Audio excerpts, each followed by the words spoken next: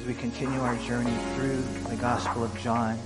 And if I could give you some points to hold on to as we go through this section, which is a really awesome section, I would give you these three things. Number one, Jesus and the lame man. So we're going to see the conversation, the cure, when Jesus encounters this lame man. Number two, Jesus and the legalistic man. And that's the Jewish religious leaders. They're very legalistic, and we're going to see their exchange as well. And we're going to see Jesus, Son of God and Son of Man. And so part of the reason, and it's not easy, but I want to give you guys things that you can at least hold on to, and maybe it's short-term memory, so you can chew on these things. But to me, it's cool going through this, because last week we went over the fact that we have to keep our eyes on Jesus. You will keep him in perfect peace whose mind is stayed on you because he trusts in you. And so we keep our eyes on Jesus, and it's such a beautiful thing to be able to study his life. And hopefully as we get to know who he is and how he is, then we get peace. And so look what we read here in John 5 in verse 1. It says, after this, and so this is probably an extended period of time between chapter 4 and chapter 5, there was a feast of the Jews. And we don't know what feast it was. People guess. We don't know. But it says right here, and Jesus went up to Jerusalem. Now there is in Jerusalem by the sheep gate a pool, which is called in Hebrew Bethesda, having 5 porches or 5 colonnades. They're covered areas. And in these, it says, lay a great multitude of sick people, blind, lame, paralyzed. Think about that. Waiting for the moving of the water. For an angel went down at a certain time into the pool and stirred up the water. And then whoever stepped in first after the stirring of the water was made well of whatever disease he had. Again, we don't know what feast this is, but it's kind of enlightening, I think, for me anyways, to see the way that Jesus didn't forsake the fellowship. When it was time for a feast, whether it be the Feast of Passover, a Feast of Purim, whatever it might be, Jesus just showed up. He kept the feasts. Warren Wiersbe leans towards this being the Feast of Purim or Esther, which is kind of interesting because that was a feast that wasn't required of the Jews. And so, Jesus, though, think about it, he didn't stay home. He showed up. He showed up for the feast. And so he mentions here that he goes in verse 2, by the sheep gate. And so if you were to look at a map, or if you go to Israel, you would see it's in the northern portion, not far, right there, catty corner to the temple. And so, again, it's kind of cool for those of you who have gone to Israel. Some of you guys have. You've been there. We've actually been to this place called Bethesda. The word, it means house of kindness or house of mercy. It's a beautiful picture of what Jesus does, about, who Jesus is, right? He's so kind. He's so merciful. But as he enters in through the sheep gate, because we know he's the shepherd, right? It's so crazy what he sees right here. The multitude of people who are sick and lame and blind and paralyzed. What an awful sight when you think about it. What we read right here is they're all gathered together for this specific reason. It says again in verse 4 that an angel would go down at a certain time in the pool and he would stir up the water. And it says right here that whoever stepped in first after the stirring of the water was made well of whatever disease he had. William Barclay said, beneath the pool was a subterranean stream which every now and again bubbled up and disturbed the waters. And so the belief was that the disturbance was caused by an angel, and that the first person to get into the pool after the troubling of the water would be healed from any illness from which he was suffering. So can you visualize that? There's this pool. There's actually 2 pools. If you go there, there's 2 pools of water. And so whenever it would bubble up, now they thought it was an angel. William Barclay says a subterranean, provision of air. We don't know for sure, but whenever it bubbled up, the first person to go in, it says, was healed. Now either A, it was just a legend, or B, it actually happened. And I'm of the opinion that it actually happened, because otherwise, why would they have been there for so long? And so Pastor Chuck, as I was listening to him on this, and he was saying that more than likely what's going on right here is just the power of faith. The power of faith. You know, when you have that faith that God can heal, not that he always does, but sometimes that's part of the healing. Sometimes that's part of being made powerful when we have faith. Remember the woman who was sick with the flow of blood? Do you guys remember that story? And she said, you know what, I just know that if I can touch the hem of his garment, even though she had spent all her money on physicians and wasn't healed, she had done everything she could, for 12 years. She knew that if she could just touch the hem of his garment, she'd be made well. And so that's exactly what she did. She worked her way through the crowd, and she was able to touch Jesus, and boom, Jesus said, stop, hold on. Power just came out of me. That's the power of faith, you guys, and we need to have that. I mean, God can heal you. God can move any mountain. God can do anything. I'm not saying he's obligated to, or he always does. It's up to him according to his will. 1 John 5:14 says that. But man, don't be a doubter. Don't be a quencher. We have to believe that God is able to do this. And so, there's other times that were kind of trippy when you read through the scriptures. There was that one time when the Bible says that if people were just in the shadow of Peter, they would get healed. Or they talked about how they would take the sweatbands from Paul the Apostle and they would, distribute it, and whoever touched it was healed. I mean, what's that? Again, I have a hunch that Pastor Chuck is right on this, that these are just examples of what can happen when there's faith. And so more than likely the bubbles come up and a person goes in, and some of them I'll bet you got saved because they really believed it was God. And so with this setting, with this, people there in that place, it's interesting to me because in chapter 4, Jesus goes to meet the woman at the well, one woman at the well. Now he goes to this place, I think primarily to meet one man he wanted to make well. And that's what we read here in verse 5. It says, now a certain man was there who had an infirmity 38 years. And when Jesus saw him lying there and knew that he had already been in that condition a long time, he said to him, do you want to be made well? And the sick man answered him, sir, I have no man to put me into the pool when the water is stirred up. But while I am coming, another steps down before me. And Jesus said to him, rise, take up your bed and walk. And immediately the man was made well, took up his bed and walked. And that day was the Sabbath. And so a whole bunch of people there, in the midst of this crowd of crippled people, there was a certain man with an infirmity, it says in verse 5.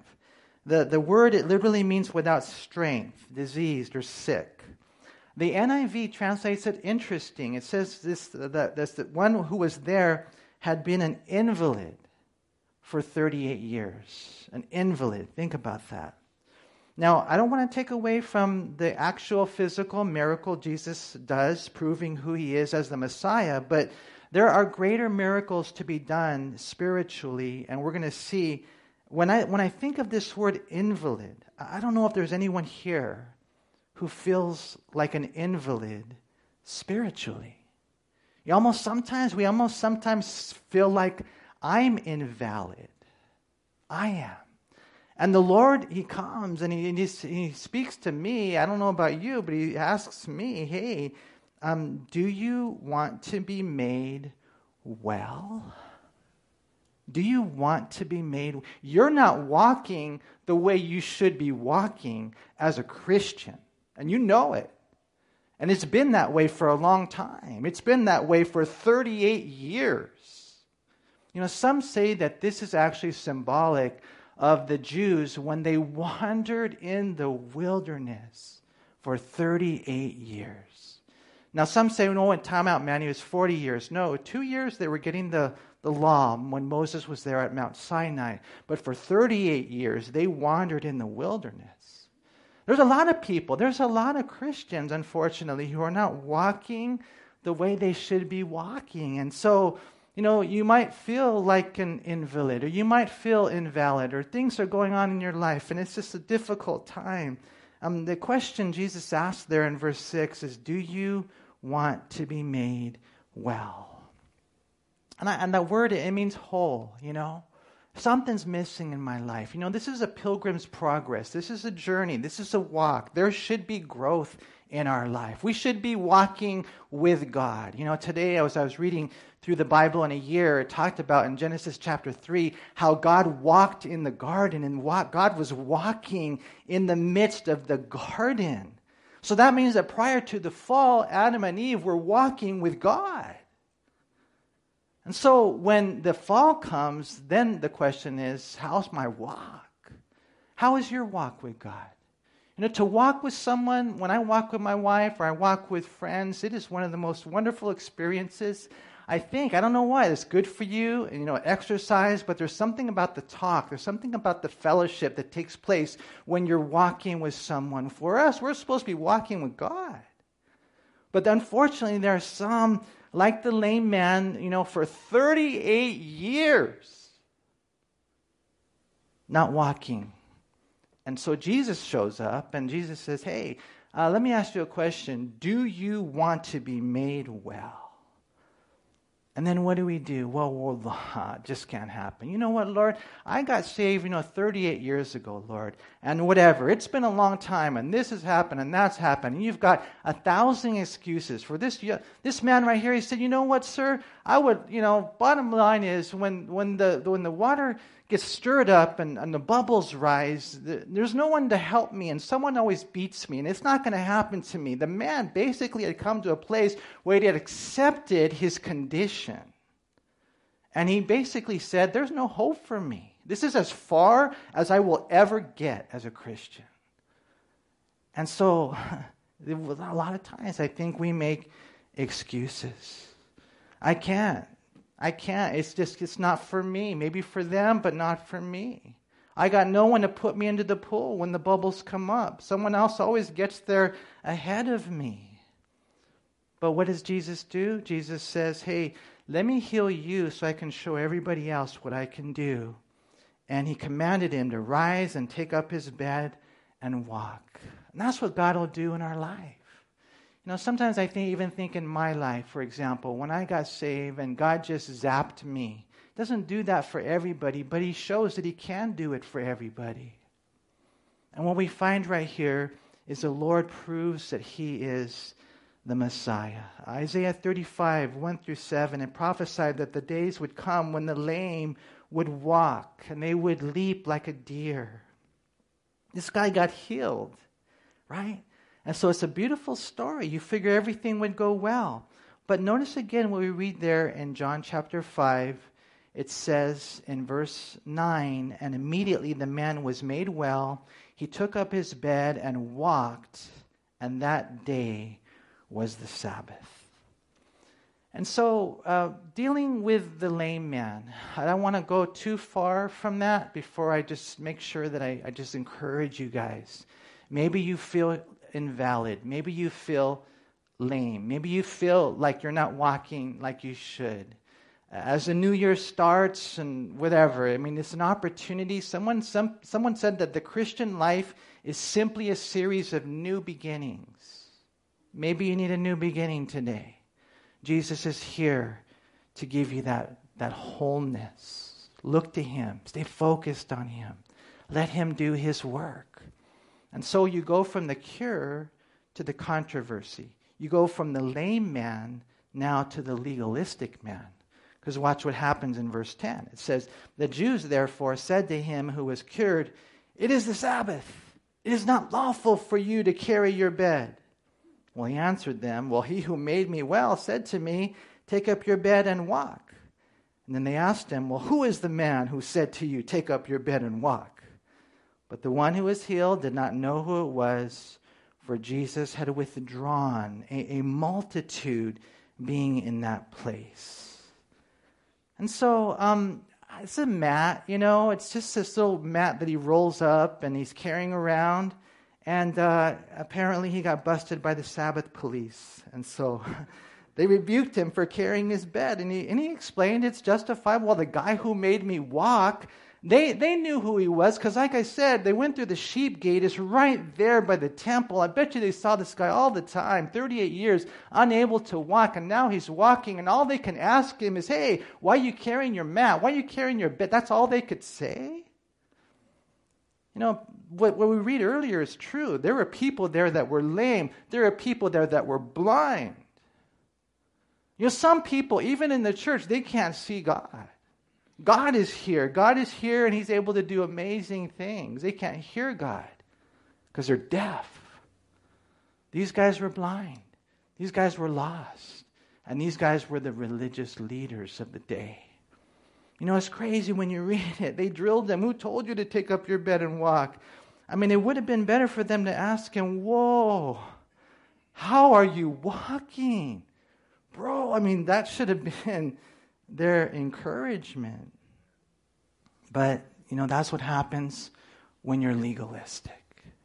And I think it's so cool to know the Bible, man. It's so cool to know, that if I'm lame, God can make me whole, that it doesn't matter who you are, it doesn't matter what your finances are, it doesn't matter what your background is, it doesn't matter what genetics are, it doesn't matter what your mental condition is, it doesn't matter anything, it doesn't matter where you come from, that Jesus Christ can make you walk and run and fly.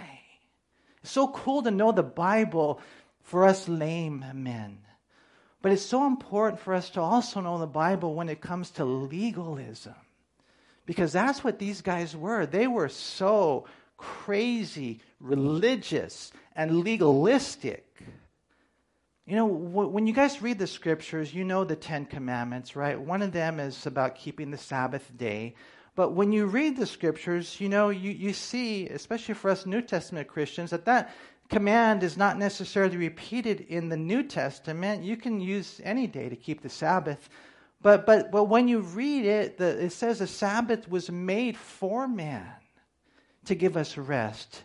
But what they did is they took the 10 Commandments and they made 612 commandments upon them. And it's a crazy thing to see, the way that these guys got so lost in their rules and regulations. One person said this: the Sabbath was a central issue in the conflicts between Jesus and his opponents. The Mosaic law required that work cease on the seventh day. Additional laws were then added by Jewish religious authorities, which became very complicated and burdensome. These human traditions often obscure the divine intention in God's law. The Sabbath was made for man, the Bible says in Mark 2:27, so that he could have had rest and time for worship and joy. The Jews' rigid tradition, not the Old Testament, taught that if anyone carried anything from a public place to a private place on the Sabbath intentionally, he deserved death by stoning. Think about that. And so here's this man, just got healed, carrying his mat, in danger of being stoned to death. You guys, that's what's going to happen when legalism comes into your life. A bunch of rules and regulations. Be so careful with that. Be so careful. That's why it's important for you and I to know the Bible for ourselves. Because you want to know what this book is? It is the law of liberty. Romans chapter 8, whom the Son sets free is free indeed. Now, we're not free to sin. We're free from sin, but we know that if whoever it is, a pastor or whoever it is that tells me anything that goes beyond the Bible, well, that might be his personal conviction, but it's not clearly taught in the script. This right here, it gives us freedom. Think about it, taking one law and making hundreds of laws upon that. The Jews, it was the word of men. If you were a tailor and you carried a needle in your jacket, you were in sin. If you wore false teeth, you were in sin if you did it on the Sabbath day. If you had a wooden leg, you couldn't use it on a Sabbath day. They just added all these rules and regulations, so much so that what ended up happening was they got lost in it. They got, they thought, well, this is how I am accepted by God, rather than having a personal, intimate relationship with God. It was just a religion. And if you got a guy, and let's just say you make 1,000 rules, and let's just say the guy keeps the 1,000 rules, and what happens to him? Well, he climbs up the religious ladder. Next thing you know, he's the Pope or the High Priest or one of those guys up there, that's serving next to the High Priest in the Sanhedrin or whatever it is. And that's where their religion was. And then the one day when Jesus comes in front of them, they're never going to be able to see him. And so they're dealing with, who told you to carry that mat? These legalistic people. I hate legalism. I hate it when some people judge others because they don't keep the rules that they themselves have for themselves. And it's a drag. Be so careful with legalistic people. Verse 14, it says, afterward, Jesus found the man. He found him in the temple, and he said to him, see, you've been made well. Sin no more, lest a worse thing come upon you. And the man departed and told the Jews that it was Jesus who had made him well. And for this reason, the Jews persecuted Jesus and sought to kill him because he had done these things on the Sabbath.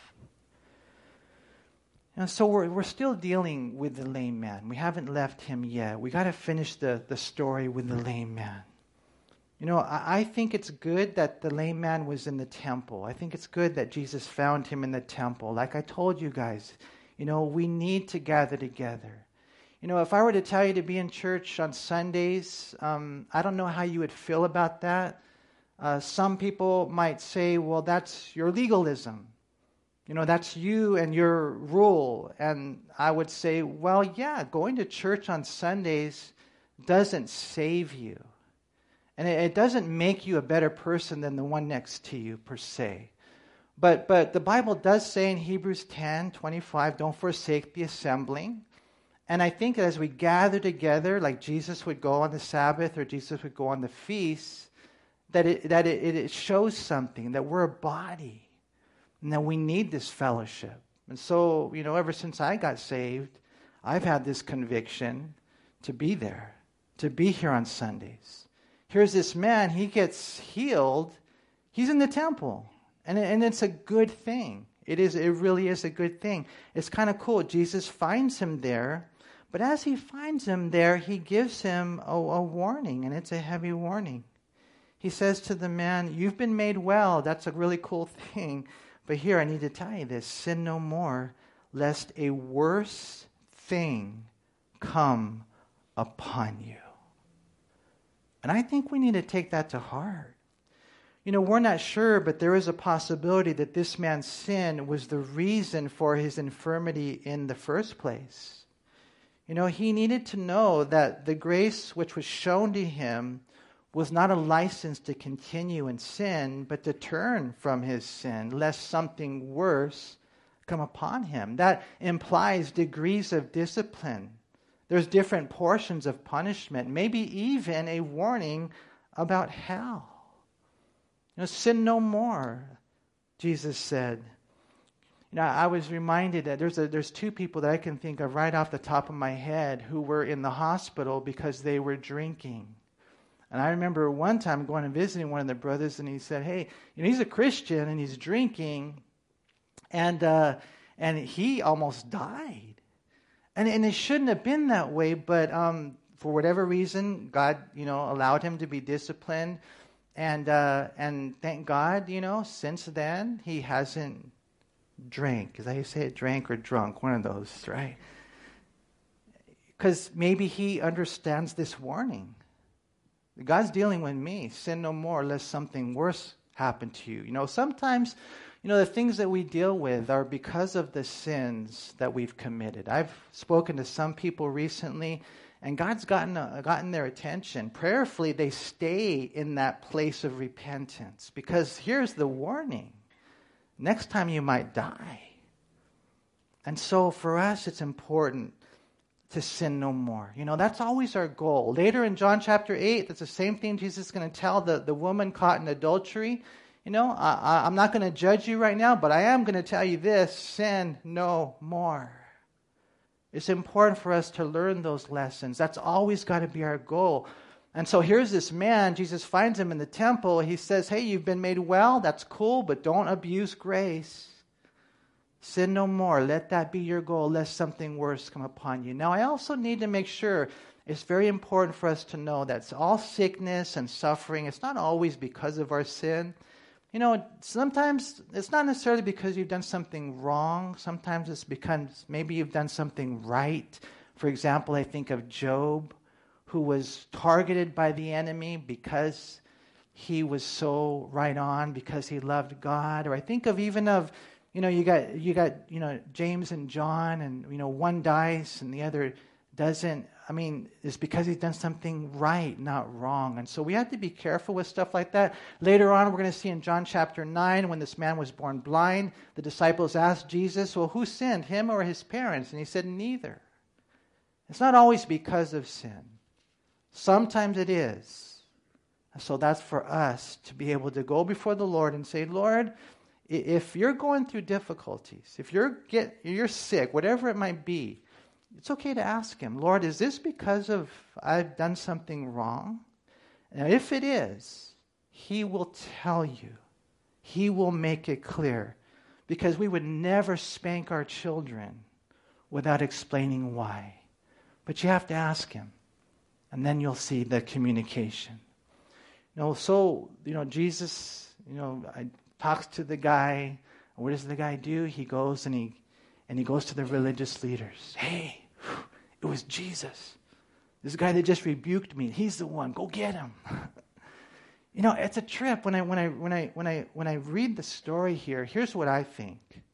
This man had been made well by the Lord, and he goes to the temple, and he's talking to his religious leaders. And I believe that there's this inclination inside of us to go towards religion. And you have to fight it tooth and nail. Well, let me get in good with the religious leaders. Let me get in good with the Pharisees. Let me get in good, with that part of whatever, the church. For whatever reason, we have that inclination that we have to fight it. Listen, don't go towards religion. Fall in love with God. Let it be this relationship that you have with him. We learn from the lame man, and then we learn from the legalistic. We go from the cure to the controversy. Notice what it says right here. In verse 15, the man departed, told the Jews that it was Jesus who had made him well. And verse 16 just trips me out. For this reason, the Jews persecuted Jesus and sought to kill him because he had done these things on the Sabbath. Isn't that crazy? That they would then persecute him and want to kill him because of that. And so I pray we learn from these things, you guys. Learn from them. It's okay to have your personal convictions. There's certain things that I can't watch because I don't want to put that in my mind in any way. I'll run as far away from it as I can. But maybe you can for whatever reason. That's between you and the Lord. There's certain music that I refuse to listen to. But I'm not going to judge you. I'm not going to be up here preaching my personal convictions. There's a certain amount of time that I want to pray. There's a certain way that I read the Bible. There's a certain way that I follow God. They're my convictions, not yours. We should all have those convictions. There's a principle of seeking God and praying and reading the Bible. But we have to make sure that we don't impose those on others. Because if you get caught up in a rules-only relationship with God, you will never really enter beyond the superficial religion. And we have to go way beyond that. We have to. And so beware of legalism. We go from now Jesus and the lame man, Jesus and the legalistic man, and then Jesus, Son of God and Son of Man. Look what it says in verse 17. But Jesus answered them as they want to kill him and persecute him. He says, my Father has been working until now. Oh, let me back up a little bit. Verse 16, yeah.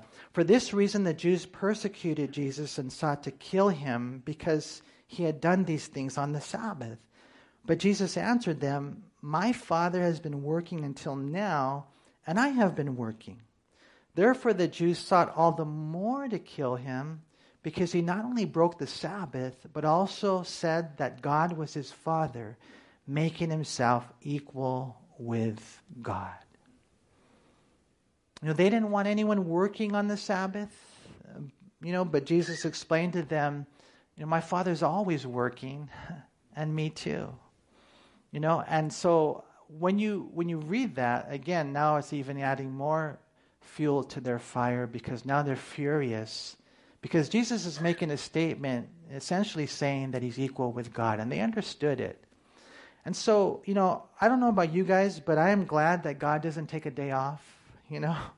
He takes care of us every single day. Philo said God never ceases doing, but as it is the property of fire to burn and snow to chill, so it is the property of God to do.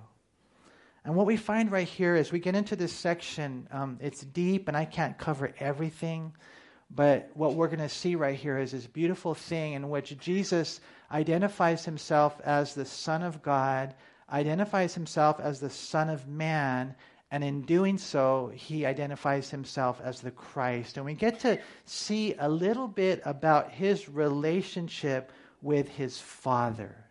And so for us, remember last week we went over that passage, you will keep him in perfect peace, whose mind is stayed on you, because he trusts in you. To me, when I see this right here, I'm like, Lord, it's so beautiful just to see you, Jesus. Jesus who heals the lame man. Jesus who is so loving, not legalistic. And Jesus, just who you are. Just who you are. You're the giver of life. You're the judge we're going to see. So much here how he is the Christ. Jesus' reference to God as his Father. Now, I don't know if you guys knew this or not, but I do need to say this. We're used to it. We have the model prayer. Do you guys remember the model prayer? It says, Our Father, who is in heaven, hallowed be thy name. They didn't pray that way. Believe it or not, to them it was foreign to really call God Father. And so, again, for us, we don't see it the way the Jews saw it. They're like, whoa, he just called God his Father. They were tripping out. And so, right here, it says in verse 19, Jesus answered and said to them, most assuredly I say to you, the Son can do nothing of himself, but what he sees the Father do. For whatever he does, the Son also does in like manner. For the Father loves the Son and shows him all things that he himself does, and he will show him greater works than these, that you may marvel. See, we understand, as we read the Bible, the Father, the Son, and the Holy Spirit. We understand this.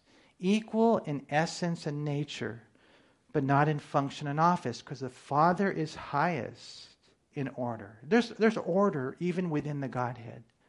But now we only know it because of the way that the Lord has revealed it. Jesus, the Son of God. Okay, it wasn't like God the Father had celestial sex, like the Mormons might say. It wasn't that. It wasn't God the Father made him like the Jehovah's Witnesses might say. No, he's not an angel created. He's God the Son. He wouldn't be God if he wasn't eternal. There is this thing that we have, this mystery of the Trinity, God revealing himself to us. And why is he called the Son? It's because of this relationship that they have. If you have any children, you're beginning to understand a little bit about this relationship between God the Father and God the Son. Always this relationship. And it says right there that, my Father loves me. That's what Jesus said. The Father loves the Son. And he shows them everything. That's what fathers do with their sons. That's what parents do with their children. They show them everything. He says, I got to be working because I'm just following my Father's example. He's always working, so I'm always working because I'm not like you or them or whatever. I'm God the Son. I'm always working, just like the Father's always working. And He's shown me what to do. I don't do anything of my own volition. No, I just do whatever the Father tells me to do, whatever the Father shows me to do. And He says right there, and He's going to show me even greater things. You guys are going to see it, even greater things, so that you might marvel. Now, why does He want us to marvel? Why did He want them to marvel? So that they'd believe. That's why. Not to impress them, but so that they would believe in Him.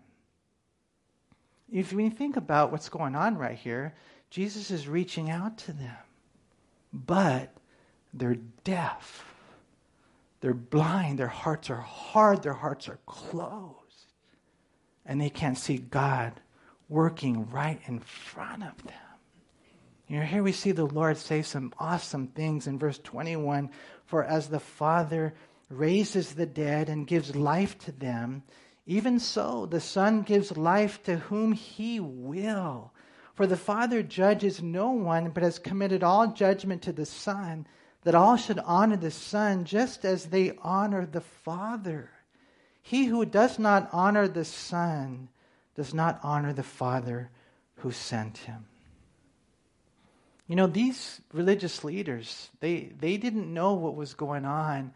And there was God the Son in their presence. And, the Father had given His Son this authority to give life, think about it, to whoever He wants. Think about that. To be able to give life, to be able to save. And the Father said, and by the way, I don't know if you guys knew this, but one day when people stand before God as judge, it's not going to be before the Father, it's going to be before Jesus. The Father has committed all judgment to the Son. Why? So that all would honor the Son, just as they honor the Father. If you don't honor the Son, then you don't honor the Father who sent Him. And what we find right here is important things for us to understand as Christians. What we find, God's revelation is only because of His desire for salvation. Verse 24, Jesus said, most assuredly I say to you, he who hears my word and believes in Him who sent me has everlasting life and shall not come into judgment, but has passed from death into life. And that right there, believe it or not, is salvation. Boom, the moment you get saved. Most assuredly I say to you, the hour is coming and now is, when the dead will hear the voice of the Son of God, and those who hear will live. For as the Father has life in Himself, so He has granted the Son to have life in Himself, and has given Him authority to execute judgment also, because He is the Son of Man. Now, again, this is huge for the Jews, because the Son of Man was clearly the messianic title from Daniel chapter 7. They knew that was the title of the Christ. And when you read Daniel 7, you have all this chaos, all this craziness, all this governments of the world and all their powers, and then boom, one day the Son of Man shows up, the King. And that's who we're ready for next. And so as He's sharing these things with them, they know what He's saying. Verse 28, do not marvel at this, for the hour is coming in which all who are in the graves will hear His voice. Think about whose voice? Jesus' voice. And come forth. Those who have done good to the resurrection of life, and those who have done evil to the resurrection of condemnation. What's Jesus doing here, you guys? What's He saying? He's identifying who He is. He's identifying the whole thing about the resurrection. There's a resurrection of the just. There's a resurrection of the unjust. You read the book of Revelation, chapter 20, and it talks about both there in verse 6 and 13. And what we find is that the resurrection of the just It actually begins at the rapture. And so, you guys, when we pass away, we immediately go into the presence of God. But our bodies, in one sense, they stay in the grave. But when the rapture happens, our bodies will be resurrected. And then we're going to be rejoined with our bodies. We'll have our everlasting body. And then everyone who dies from that point is part of the first resurrection. But the second resurrection is talked about in Revelation 21, where the sea gives up the dead and all. Those are the ones that stand before the great white throne.